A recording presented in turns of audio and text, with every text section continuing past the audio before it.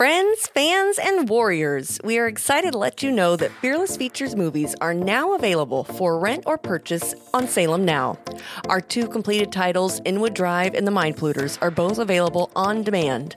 Salem Now is dedicated exclusively to conservative and faith-based content and can be found on mobile apps and streaming services such as Roku, Apple TV, Amazon Fire Stick, and select smart TVs. Click the link in the show notes to see each film or visit salemnow.com in the recently added section to watch either Inwood Drive or The Mind Polluters. Be sure to share with your family and friends, as this is another way you can help support Fearless Features and the creation of more films like these that are making an impact around the world. Hey everybody, welcome back to the intersection of faith, family, and filmmaking. You're listening to Fearless with Mark and Amber, a behind the scenes of our filmmaking ministry, Fearless Features, where we are creating documentary films about the issues impacting our culture and society from a biblical perspective. You can learn more about us and the movies we're making by visiting fearlessfeatures.org. And with me today is my husband, Mark Archer. Call me Mr. Lamb Fries. Did I say I was Amber Archer? I can't remember. I think so. Call me Mr. Lamb Fries. Okay. So today we have a special guest that we're going to have on the show. You're everyone's problem. I know. Former Attorney General Curtis Hill will be joining you in a little while. But first, why don't you bring us into sort of the conversation and how this came about?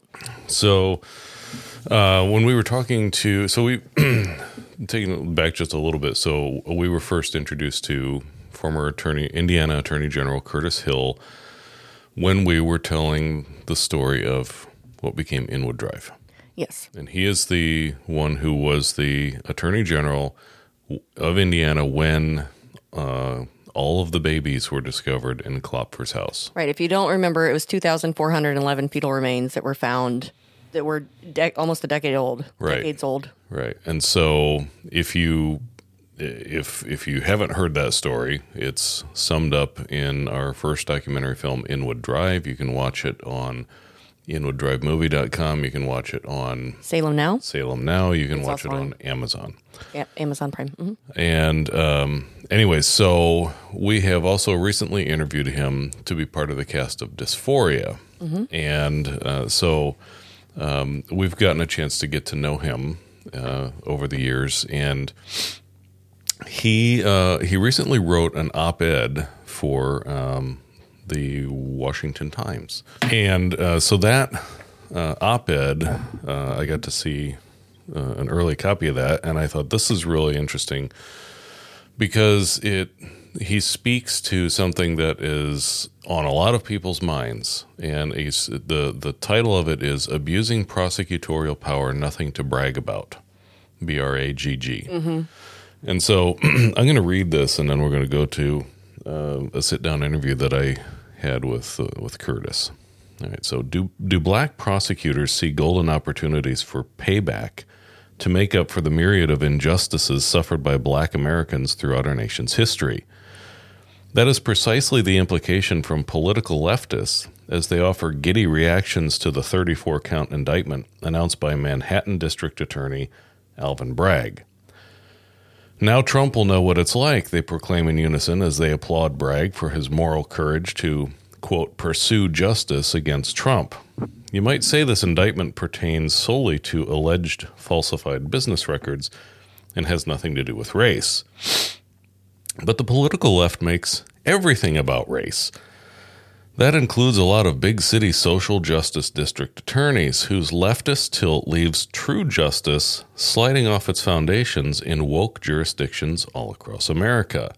The subverters with seemingly unlimited financial resources are getting exactly what they paid for. They identify progressive prosecutor candidates, preferably black, whose collective work will promote a social justice agenda nationally and appeal to the so-called marginalized communities. Thus begins the realignment of the criminal justice system in America. Sounds sinister? It is.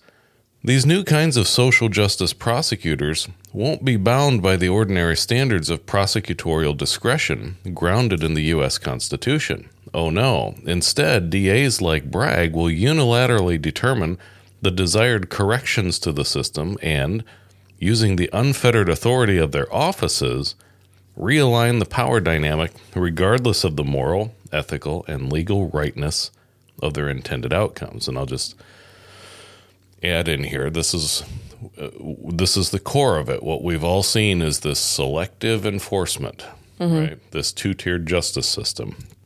This is exactly what Curtis is talking about. In other words, they'll charge whomever they want for whatever they want, or decline to charge whoever they want for whatever they want, according to whether it suits their agendas, regardless of the law. And this will all be okay because we're making up for past wrongs. Now, after all, Trump will know what it's like. I remember my own experiences being a young deputy prosecutor who happened to be black. I often got questions from others about why I would want to lock, quote, my people up. Or they might ask, why don't you practice criminal defense so you can help black people instead of hurting them? As I continued on my path to becoming one of the few black Republican elected prosecutors in the nation, I always dismissed such criticism as raw stupidity. I was not out to lock up black people, or white people for that matter, but rather to properly evaluate evidence and make decisions that were just and fair to all. Wouldn't that be amazing? Wouldn't that be amazing? I was and am quite aware of the historical injustices faced by blacks in America, including friends and members of my own family. It was not my job as a prosecutor, however, to use my position and the power that came with it to seek revenge. It was not my agenda to inflict injustices on people in other demographic categories just so they could experience the same unfair treatment that blacks have experienced. Injustice is injustice regardless of who's facing it. As a former prosecutor, I am particularly disturbed by Bragg's unbridled desire to get his target no matter what. He pursued a 5-year-old tawdry tabloid story to concoct a case that had been rejected by his predecessor and declined by the U.S. Department of Justice. Bragg campaigned for office on a pledge to get Trump. So he wasn't going to back down no matter the weakness of the case. So the nation watches as Bragg seeks the justice of locking up Donald Trump for paying $130,000 to a porn actress in exchange for her agreement to keep her mouth shut, and arranging for a friend to pay off an additional woman by buying rights to her story and then not publishing it. But those are not the crimes Bragg is alleging, because they are not necessarily crimes per se. The crimes Bragg alleges is that Trump recorded his payments to his lawyer as legal expenses and not the preferred state of New York financial terminology of, quote, hush money. If only Trump would have written hush money in the memo section of his checks, none of this would be a problem, right? While Bragg is bragging about his 34 repetitive counts, the reality is that he has just 34 examples illustrating the weakness of the same bad case. And he has refused to inform his target of the, quote, other crimes that Trump was allegedly covering up when he failed to write hush money on the checks. That's not constitutional. But Bragg says that he doesn't have to tell Trump the full charges. That's the kind of power he ascribes to himself. A popular refrain repeated extensively over the past week is, no one is above the law. And I agree. But no one is below the law either. The criminal code in every state is established to clearly identify standards of conduct. The factual allegations, when compared against the appropriate code section, should be clear and concise as a matter of form, and they should matter in substance as a matter of justice.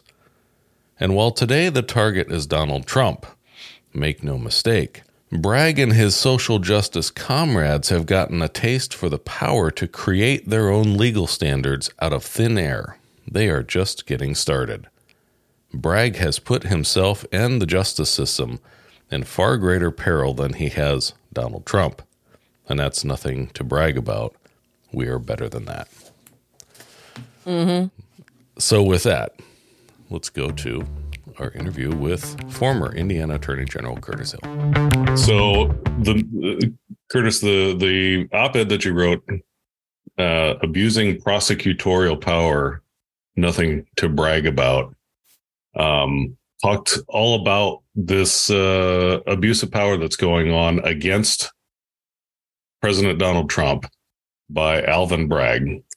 Can you explain to people who are not living in the legal world, because I think most of what we've heard on the news is distorted in one way or the other. So break it down for us exactly what it is that Alvin Bragg has been doing, what this case is about, to your best understanding. Well, Mark, it's not just what has been done to Donald Trump. It's really what Alvin Bragg has done to the criminal justice system. It begins with understanding the role of the prosecuting attorney or the district attorney. Those names are interchangeable. Sometimes people get confused about this. Well, what's the difference between a DA and a prosecutor? Well, there is no difference. It's just a matter of form and where you're at. So the Manhattan district attorney or prosecutor, Alvin Bragg, decides that he's going to seek an indictment against the president of the United States. And that seems like a really big deal. But the really bigger deal is that it was a targeted move that he had campaigned on when he ran for prosecutor. And it speaks to the abuse of authority to seek out someone to prosecute or prosecute someone because of a personal agenda, as opposed to being in office and an event takes place and you're responsible for investigating that event and making a decision about that event. That's typically what happens. In this particular instance, Alvin Bragg, when he was running for DA, had been one of the chosen DAs by the left, what I call a social justice prosecutor, someone who's specifically put in place to disrupt the current state of affairs with regard to prosecution. These are people who recognize injustices that have occurred and believe that it's appropriate to, through the prosecutor's office, decide how to make adjustments for those injustices. And as you might gather by my comments, I think that's absolutely wrong. I certainly am aware that there have been many injustices in our American criminal justice system over the decades, centuries, in fact. And I'm not trying to make light of those injustices, but we certainly don't resolve one injustice by creating another. And that's what we're seeing here.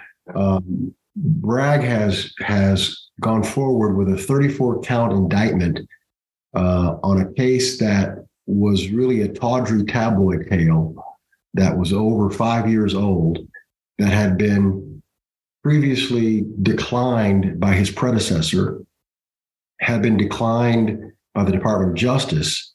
And so the question that you have to ask yourself as an observer looking into the system is, why now and why at all? And the why now and why at all goes back to his campaigning with the mantra, I'm going to get Trump. Right. And when the prosecutor takes that position that to telegraph a personal vendetta or personal political attack, that cheats the integrity of the system. And that starts a process now where it becomes tit for tat, where there's going to be certainly pressure put on conservative prosecutors, if you will, to why not do the same thing to Joe Biden. Right. On some rinky-dink, penny-ante charge that means nothing, but tie this guy up in knots. So that's the general nature of the concern that I have, and it's a very real concern, because from a constitutional standpoint, justice was the first, the rung. When you go through the preamble, we the people, in order to form a more perfect union, establish justice comes first. That's even before domestic tranquility. If you can't have justice, you won't have domestic tranquility. And we're seeing that playing out in our living rooms and our streets on a regular basis every night. You know, it's an interesting point. It goes to what I think a lot of people that are going to be listening to this feel like, that there is this two-tiered justice system that we're living in, where we watch every day how people in the political elite class seem to get away with things over and over again that the average common man would go to prison for. I mean, you could talk for days about the political malfeasance that we have seen, just what we know about. And so that frustration is very palpable. And I think you're right. The loss of domestic tranquility, I think, is becoming more evident every day. And it's more, though, than the elites and the non-elites. It's really a matter of who's in power and who's preferred. Mm-hmm. Because in the situation of Trump, for example, Trump is certainly one would consider him a political elitist in his own right. So the issue there is he's not preferred by the prosecutor who's making the decision. And so the choice becomes a different choice. How many people who are facing the same circumstances of a contract to keep someone's mouth shut would be facing charges after 5 years if their name wasn't Trump? So it becomes a matter of personalities versus the crime itself. In all the years that you have worked because you spent a large part of your early career working in the prosecutor's office, and then as a prosecutor, and then moving on to Attorney General for the state of Indiana, how much pressure have you felt through the years from outside sources to sway the decisions based on politics, based on social standards, things like that? The pressure is always out there. There's always someone who wants to take advantage of the system or benefit from the system. And from my early days as a young prosecutor, I took the job very seriously. And I remember when I was first elected prosecuting attorney, I brought my chief investigator in and I said, here's what's going to happen. There are going to be people who come into us and say, can you cut us this favor? Can you do this? Can you make that go away? And I told him, make it very clear from the beginning that that's not what we do. And very, very quickly, it became widely known that this was an office where everyone was treated the same in the sense that there were no favors fixed. As a result of that, I can tell you there are several how should I say, well-connected individuals in my home community who don't care for me to this day because I wouldn't fix their DUI or I would make some case go away. Now, we didn't pile on and the people were treated the same as anyone else. But I can recall someone coming to me and saying, hey, this guy's been a tremendous member of the community. He doesn't really need this DUI on his record, blah, blah, blah. And I would look at that and say, well, how is that different than the guy who left the corner bar who I don't know? That guy doesn't need a DUI either, but he got the DUI. He needs to go through the system. So I think it's imperative to meet that type of pressure that a prosecutor is going to have, or anybody who's in a position of authority or power is going to have. You see it also with state representatives and congressmen. They're connected to the people, and you see someone sign a big check for a contribution. There's pressure when that contribution comes in. You're going to have to follow what this person does because they made this big contribution. That's the same kind of pressure. We have to be bigger than the pressure that's applied to make us do the wrong things. And once you start down that path, there's no easy way back. And that's unfortunately what's happened to Bragg and others. This is happening all over the country. Once you start the process of succumbing to the pressure of listening to the mob rather than listening to the scales of justice, then things aren't going to. There's not going to be the balance that the justice system requires, and it's going to get kind of dicey. Yeah. So just so people understand, so we our first interaction with you was when we were working on our first documentary film Inwood Drive, which was about Klopfer, the abortionist. And during that interaction, and we were complete outsiders. We were just trying to tell the story. And from the very beginning, as Christians and investigative filmmakers, we try to be very careful to be very fair with people when we come in, that we don't come in with an agenda trying to smear people, trying to, slant things one way or the other. And one of the things that we both noticed about you from the start when we came to your office at the State House to interview you is that you were obviously very fair, very fact centered. And even when there's a part in that film where we got to park ourselves in the corner of a radio interview that you were doing with Kathy Humbarger, and Kathy asked you some questions, and you were very careful I remember your response. She asked you a question, and you kind of pushed back, and you said, "Kathy, I can't answer that because that would call for me to speculate, and that's not what I do." And I thought that was, and I fast forward then to, so we have interviewed you for our new film Dysphoria. And one of the things that I love is that in your office, you have a statue of Lady Justice.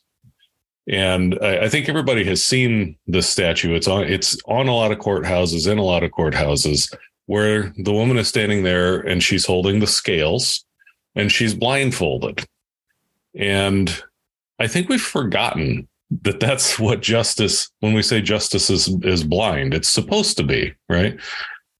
It's supposed to be blind, and in that blindness, it means that justice is not looking out to see who gets it.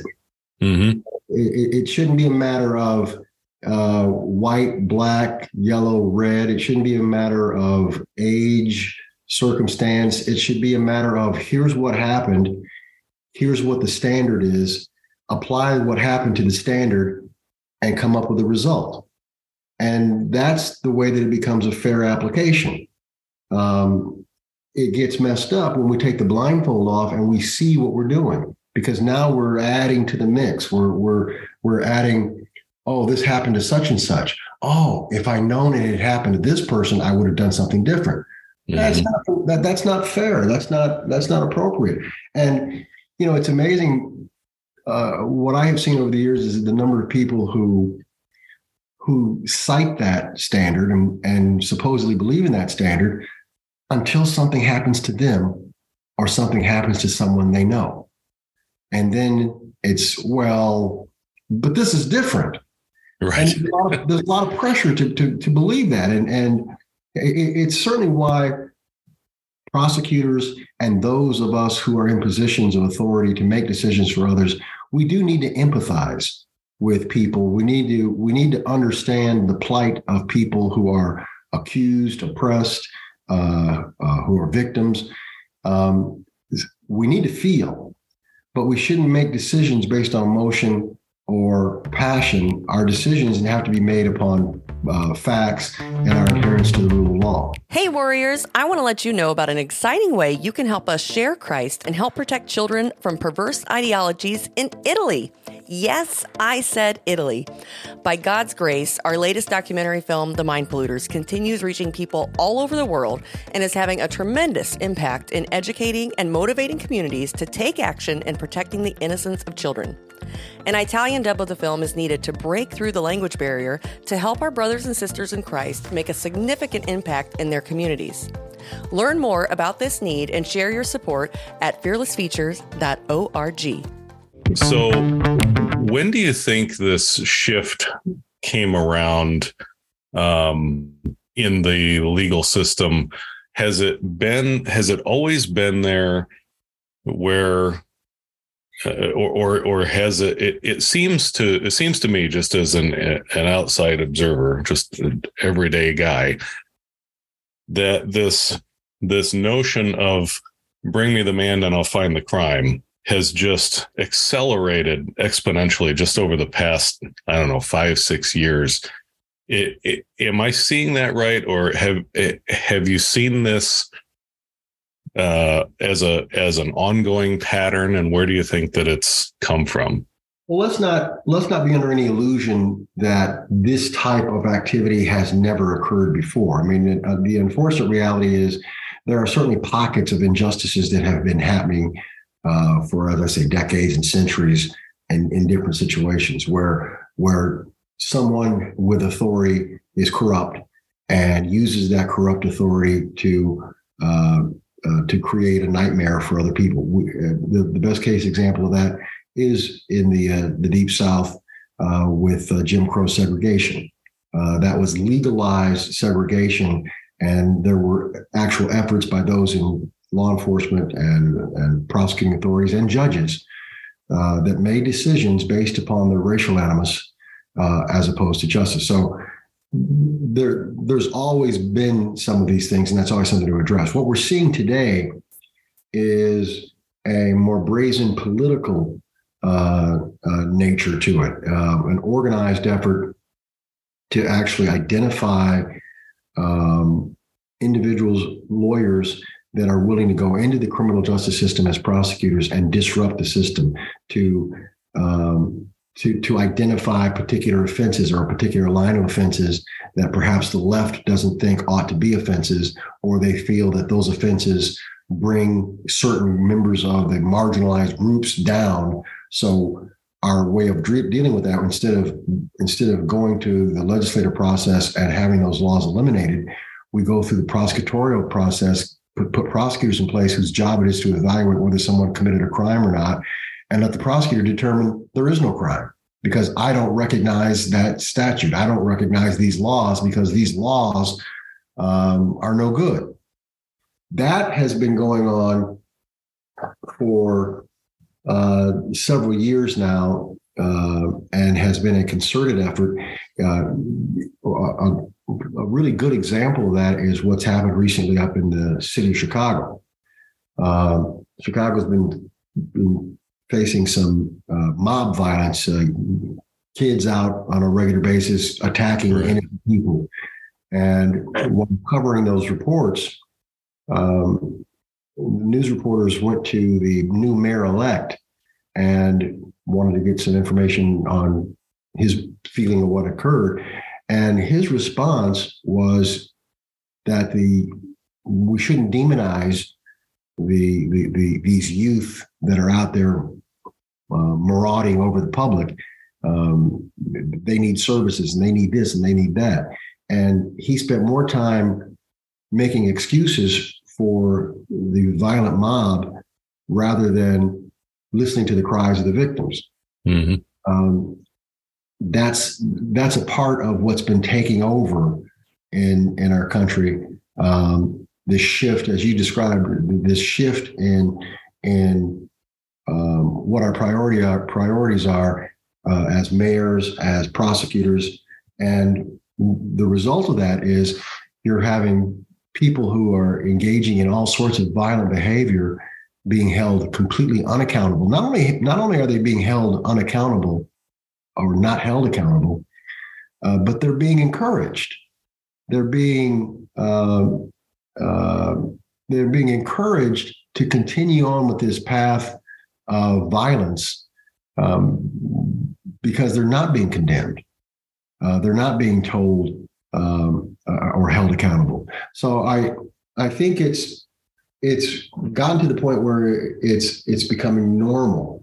Part of it too is on another side of it is the ability to make an accusation against someone and not afford them the presumption of innocence. So in one sense, it's a prosecutor seeing crime that's occurring through riots and violence and ignoring it.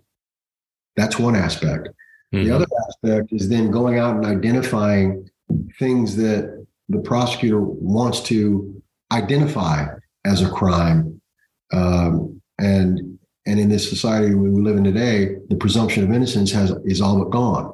In the old days, the legal system I grew up in, if a person was accused of a crime, they were presumed to be innocent until proven guilty. That's the standard, and nothing else happens until that process is completed.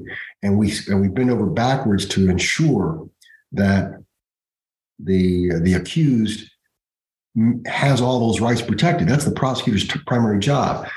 Well, now we've become a society of guilt by accusation. Right. And it's not just in the courtroom. In fact, it doesn't even matter if it gets into the courtroom. Social media has taken over. And if you can just make an accusation and you can get it out there, you're done. Mm-hmm. Going back to the Bragg and Trump situation, I've had people ask me, well, how do you think this ends? Can Trump be convicted? And the answer to that question is, in the ordinary criminal justice system, Trump does not get convicted because these charges are weak and not well defined, and it should fail for a number of reasons. But we're no longer in the ordinary criminal justice system. We're in a system now that's sort of wonked out, and that means anything goes. And in this particular instance, it's not so much whether Trump gets convicted of these 34 counts, it's that Trump got charged with 34 counts. Mm-hmm. And that's the story. The story is that he's walking around now with this albatross around his neck, and it's going to slow him up. It's going to be something he has to address. It's going to be a constant in his life. And that is, in my estimation, Bragg's objective, is to throw this dirt on him and watch him sink. Explain to people the concept of prosecutorial discretion, because I know that there obviously is discretion there that the office holder has. What is the standard there for a prosecutor? You have to have prosecutorial discretion because otherwise you end up with stupid results. If you just flat out have a justice system or a criminal justice system with a criminal code, which are rules, basically we lay out, the state legislature puts out, you can't do this, and you can't do that, you can't do this. That's the law. If you simply put a person in a position to say, did this person commit that crime and should they stand accused of that crime?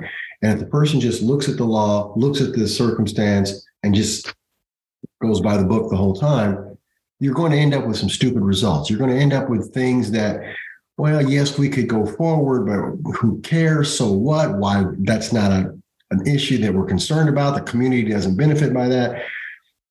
It's kind of what we might call the so what standard. If we don't have that, we end up with stupid results. And so it's important that a prosecutor be that person in the justice system that is trusted enough to make those decisions for the community. The prosecutor is setting the community standard. And so that's why you have a prosecutor in County A and a prosecutor in County B and a prosecutor in County C. Those three counties might have a difference of what their standards are in terms of how hard they want to press on certain issues or how little they want to press on certain issues. Here in the state of Indiana, for example, there's a big difference between what the standard is in Elkhart County versus Monroe County, where Bloomington is, or Lake County, which are far more liberal than Elkhart County or Allen County. So the prosecutors set that tone for how things occur. And much of that tone is set through their discretion. So I have the discretion to take harsher positions, lesser positions.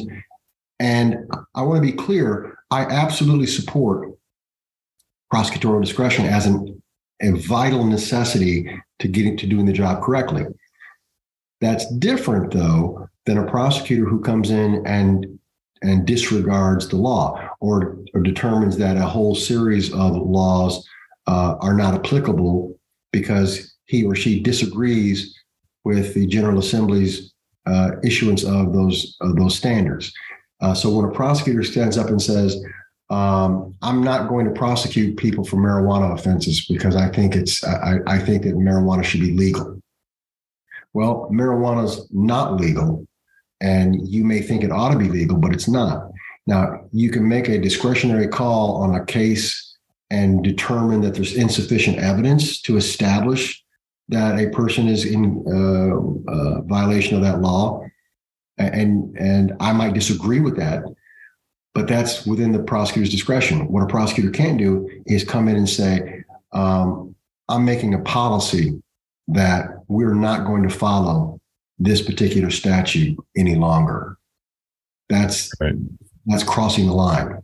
So I've often told people that the prosecuting attorney is the most powerful political figure that you're going to have in any community. More powerful than a congressman, more powerful than a senator, more powerful than a governor, more powerful than the president, because none of those other agents or none of those other elected officials have the authority to arrest and hold someone against their liberty.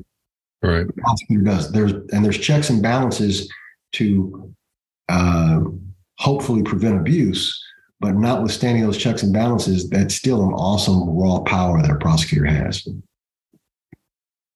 So, I think the natural reaction that people have is to say, okay, but we're going to get you back, right? And so they see this happening, and then there's this reaction, this tendency to say, okay, but when we're in power, then we're going to do the same thing back to you. Can you speak to the what I've always come back to, and I've had conversations with friends through the years that have had this, that have verbalized this. And I say, listen, I understand the desire for vengeance, if you will, but there has to be a difference between the party of law and order and the party of chaos, right? And just because they're doing it and getting away with it, when you're on the victim side of it and you're crying out saying this is illegal, it's unconstitutional, doesn't make it okay once you're in power to then do unconstitutional things back. So can you speak to that and the importance of maintaining law and order?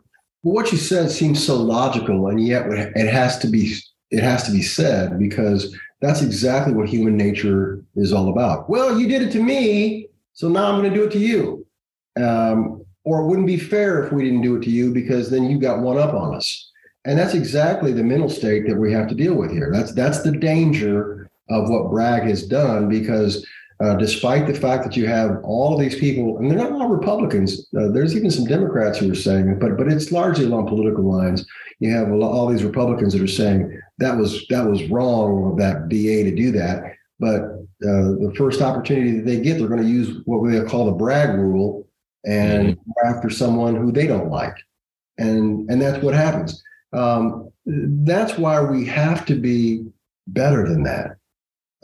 It certainly is it's no justice to seek injustice on anyone. And that's what's been particularly troubling. And I brought it up in the article that I wrote that was published in the Washington Times that you referenced earlier. This idea that are Black prosecutors looking at opportunities like this to sort of rewrite history or to get payback? Well, I certainly would hope not, but there's certainly, it certainly can look that way. And the reason it looks that way is I saw several shows where some of the pundits were talking about, well, now Trump gets to see how it feels. Right. Well, see how what feels? Well, he gets to see what it feels like to be brought up on trumped up charges. I mean, that's what they're saying. They're saying now Trump gets to see what. Well, so that makes it right. So you're saying that you didn't like it when someone else, when someone else that you know or like had to face this bad situation, and we acknowledge that people have faced these bad situations. It was the wrong thing to do. You're saying that it's okay to do it over here now because now you get to show somebody else what it felt like. can't we acknowledge that these type of injustices have occurred and take a position that we, as those in power, are committed to make sure it happens to no one? Because if you're looking at injustice in the Black community, for example, if I really wanted to play this out, I'd say there have been 400 years of injustice in the Black community. As Malcolm X said, it's like putting a 9-inch blade in your back and then pulling it out 6 inches and saying there's been progress. Well, that's no progress. So we've had 400 years of injustice against the Black man in America, right? Okay, well, how are we going to fix that? Well, we got to make them see how it feels. Well, how am I going to do that? We got 400 more years coming where whites are getting face injustice. Mm-hmm. Well, that doesn't make for a very rosy future for anybody.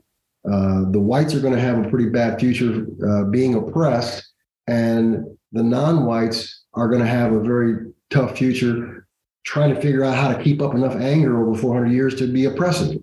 Mm-hmm. But that's what we're facing. This tit for tat, this buildup. If we are a nation, I always hear people say we're a Christian nation. Well, we're a nation of folks who claim to be Christian, and in claiming to be Christian, one of the virtues of Christendom is the ability to forgive, and the ability to love, and the ability to move forward. Those things seem to be lost in this payback justice system.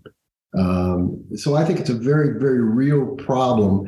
And I think it takes courage and wisdom to rise above it, to not fall into the heap and say, well, we're just going to do this because they did that.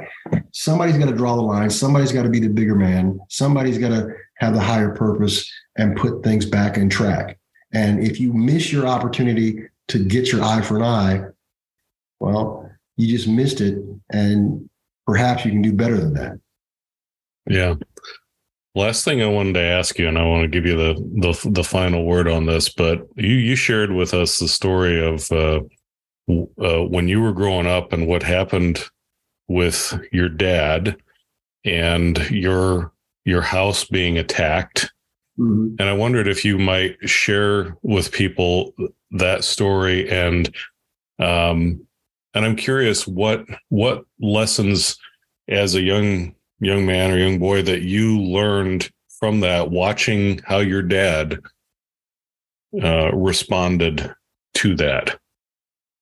Well, one of the earliest memories that I had as a youngster was when my father brought home a brand new shotgun. And I know how I was 3 years of age. I did not remember that I was 3. I later found out through newspaper clippings because this happened the night after my 3rd birthday. But my father had brought home a brand new shotgun, and the 5 kids were there at the house, and he unzipped the bag and pulled it out and told us it was dangerous, told us it was loaded, showed us where he was going to put it, and told us to stay away from it. And the reason that my father brought that shotgun home was that the night before, while we were sleeping in bed, someone had thrown a bomb, a Molotov cocktail, on our house. It had exploded, but fortunately dissipated and rolled off of the roof. And so there was a marginal damage to the house, but no one was physically injured. And my father contacted the police. They did somewhat of an investigation, but not a thorough investigation. And his response was to go out and get a shotgun. Now, at that same property, years before, and this is before I was born, my father was in his late 20s and had purchased this land with the idea of perhaps building a house. Maybe not. He had a couple of pieces of property. But what made his mind up was that he had been summoned to a meeting of these neighbors, or would-be neighbors, who let him know in no uncertain terms that neither he nor his young family was welcome in that neighborhood because of their skin color. And they went so far as to make a collection amongst them, financial collection, and they offered to buy him out. Well, it just pissed my dad off. And anybody who knew my father would attest to that. And he decided on that night that he was going to build that house on that spot. And I saw a lifetime of engagement by my father in similar manners, where something was at stake and a decision had to be made, and he would make a decision that was very intentional and oftentimes very controversial and with a margin of risk. And what that taught me, and I think it taught our family, was that you have to stand. You have to stand. You have to fight.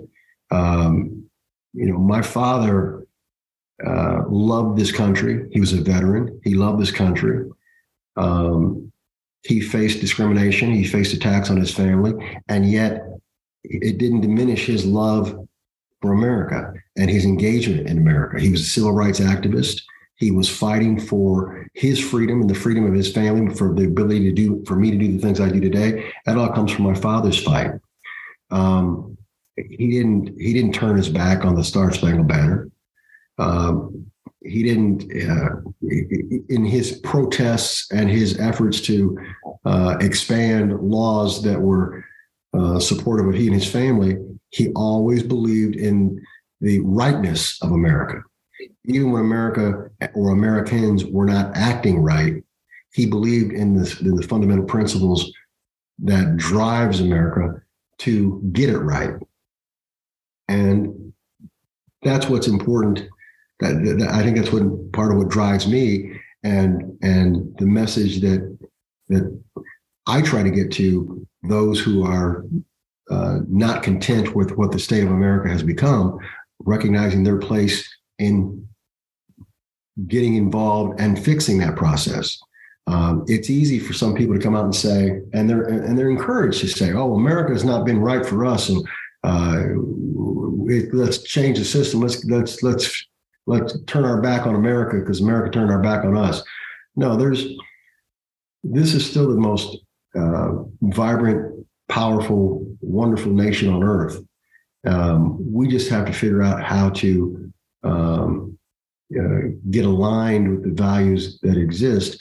And lots of times we talk about, the biggest problem in America is that we've the degradation of the family, the decline of the nuclear family.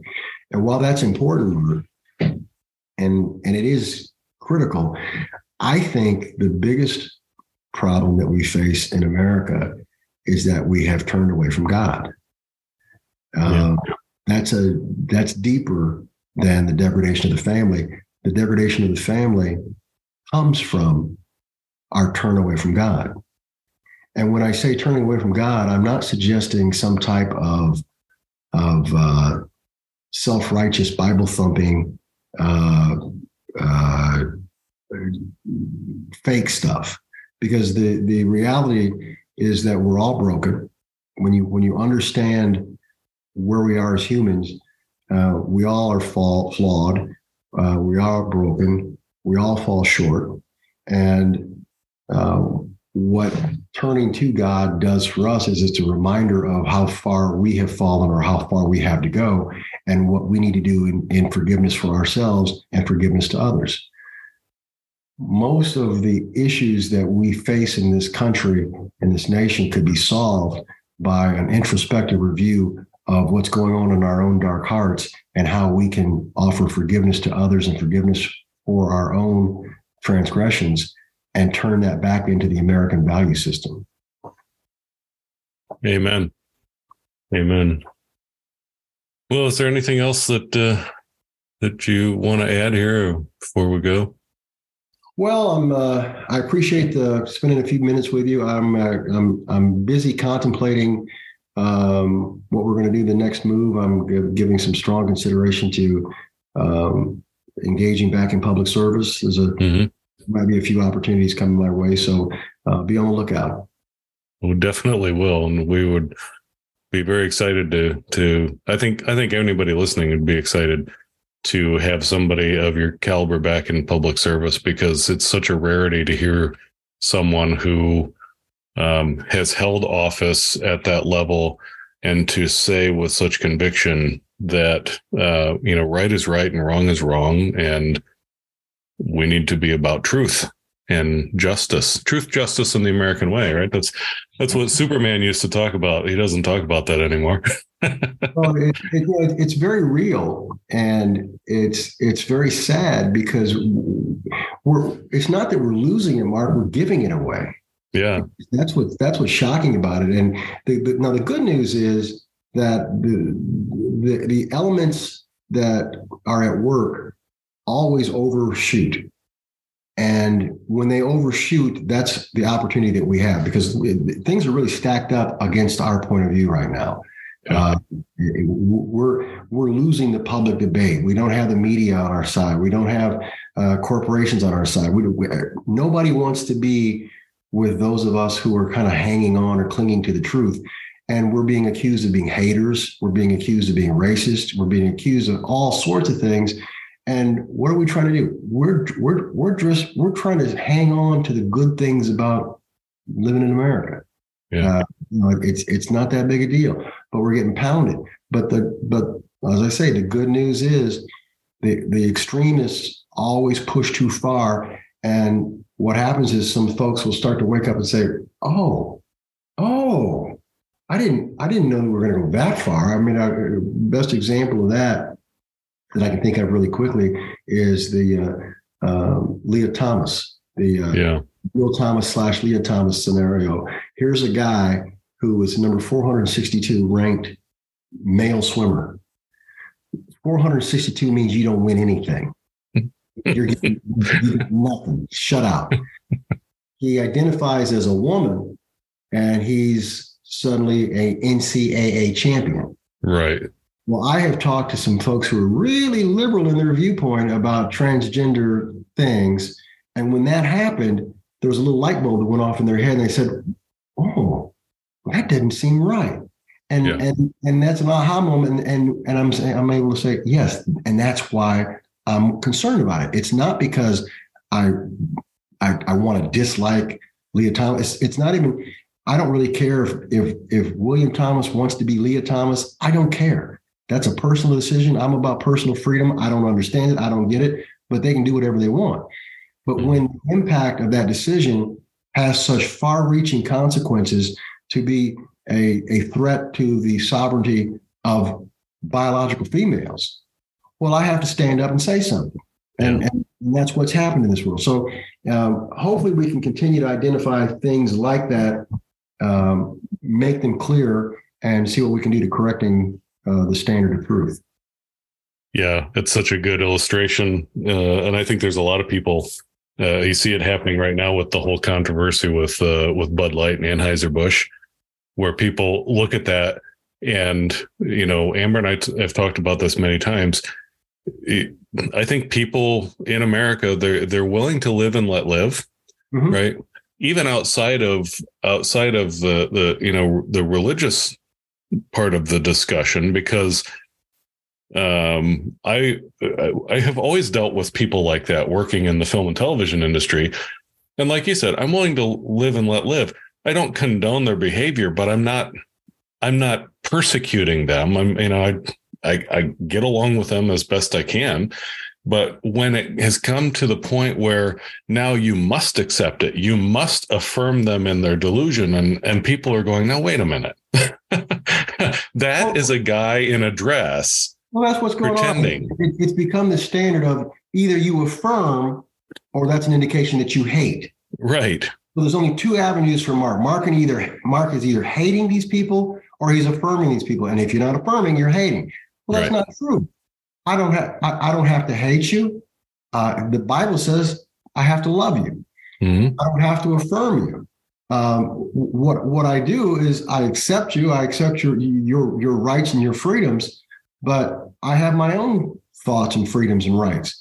And that's what's so amazing about the times that we're living in now is the effort to try to make people do something. I'm going to make you love me. No, you're not. So let's quit talking about it. Let's quit pretending that that's going to happen. And let's get back to what's real. The reality is live your life And if you want to come to me and find out you're confused about something, hey, I'll talk to you about it. If you don't want to come to me because you're not confused, that's okay too. And that's part of what we have to on our side of this issue. We can't be so holier than thou that just because we don't understand what goes on in the mind of someone like that we write them off as evil, bad, this, that, and the other thing.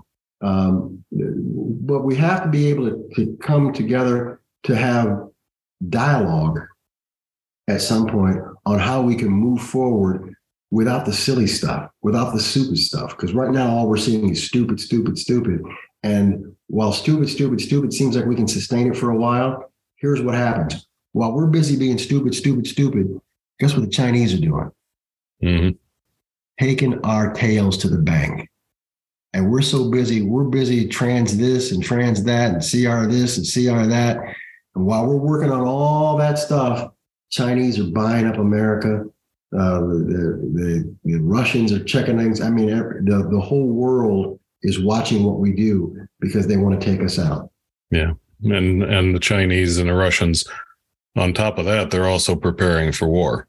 Yes. And in the meantime, we're celebrating, having spent time in a military organization. When I see pictures of Army, Air Force, Marines in their dress uniforms wearing kink masks, right? Dressed like dogs or dressed like the opposite gender. And I think this is not acceptable on any level, but especially in a military environment. It goes back to, here are the absolutes, right? There are uniform standards, there are presentation standards, and it's all been thrown out the window. And we don't want that person in the foxhole. And it's not because of a different lifestyle. It's because that foxhole is real. That's life and death.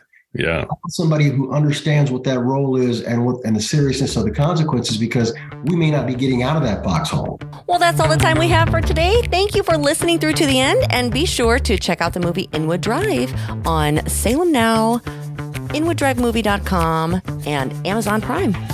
Thank you so much for listening. We'll talk to you again next Tuesday. I am dangerous.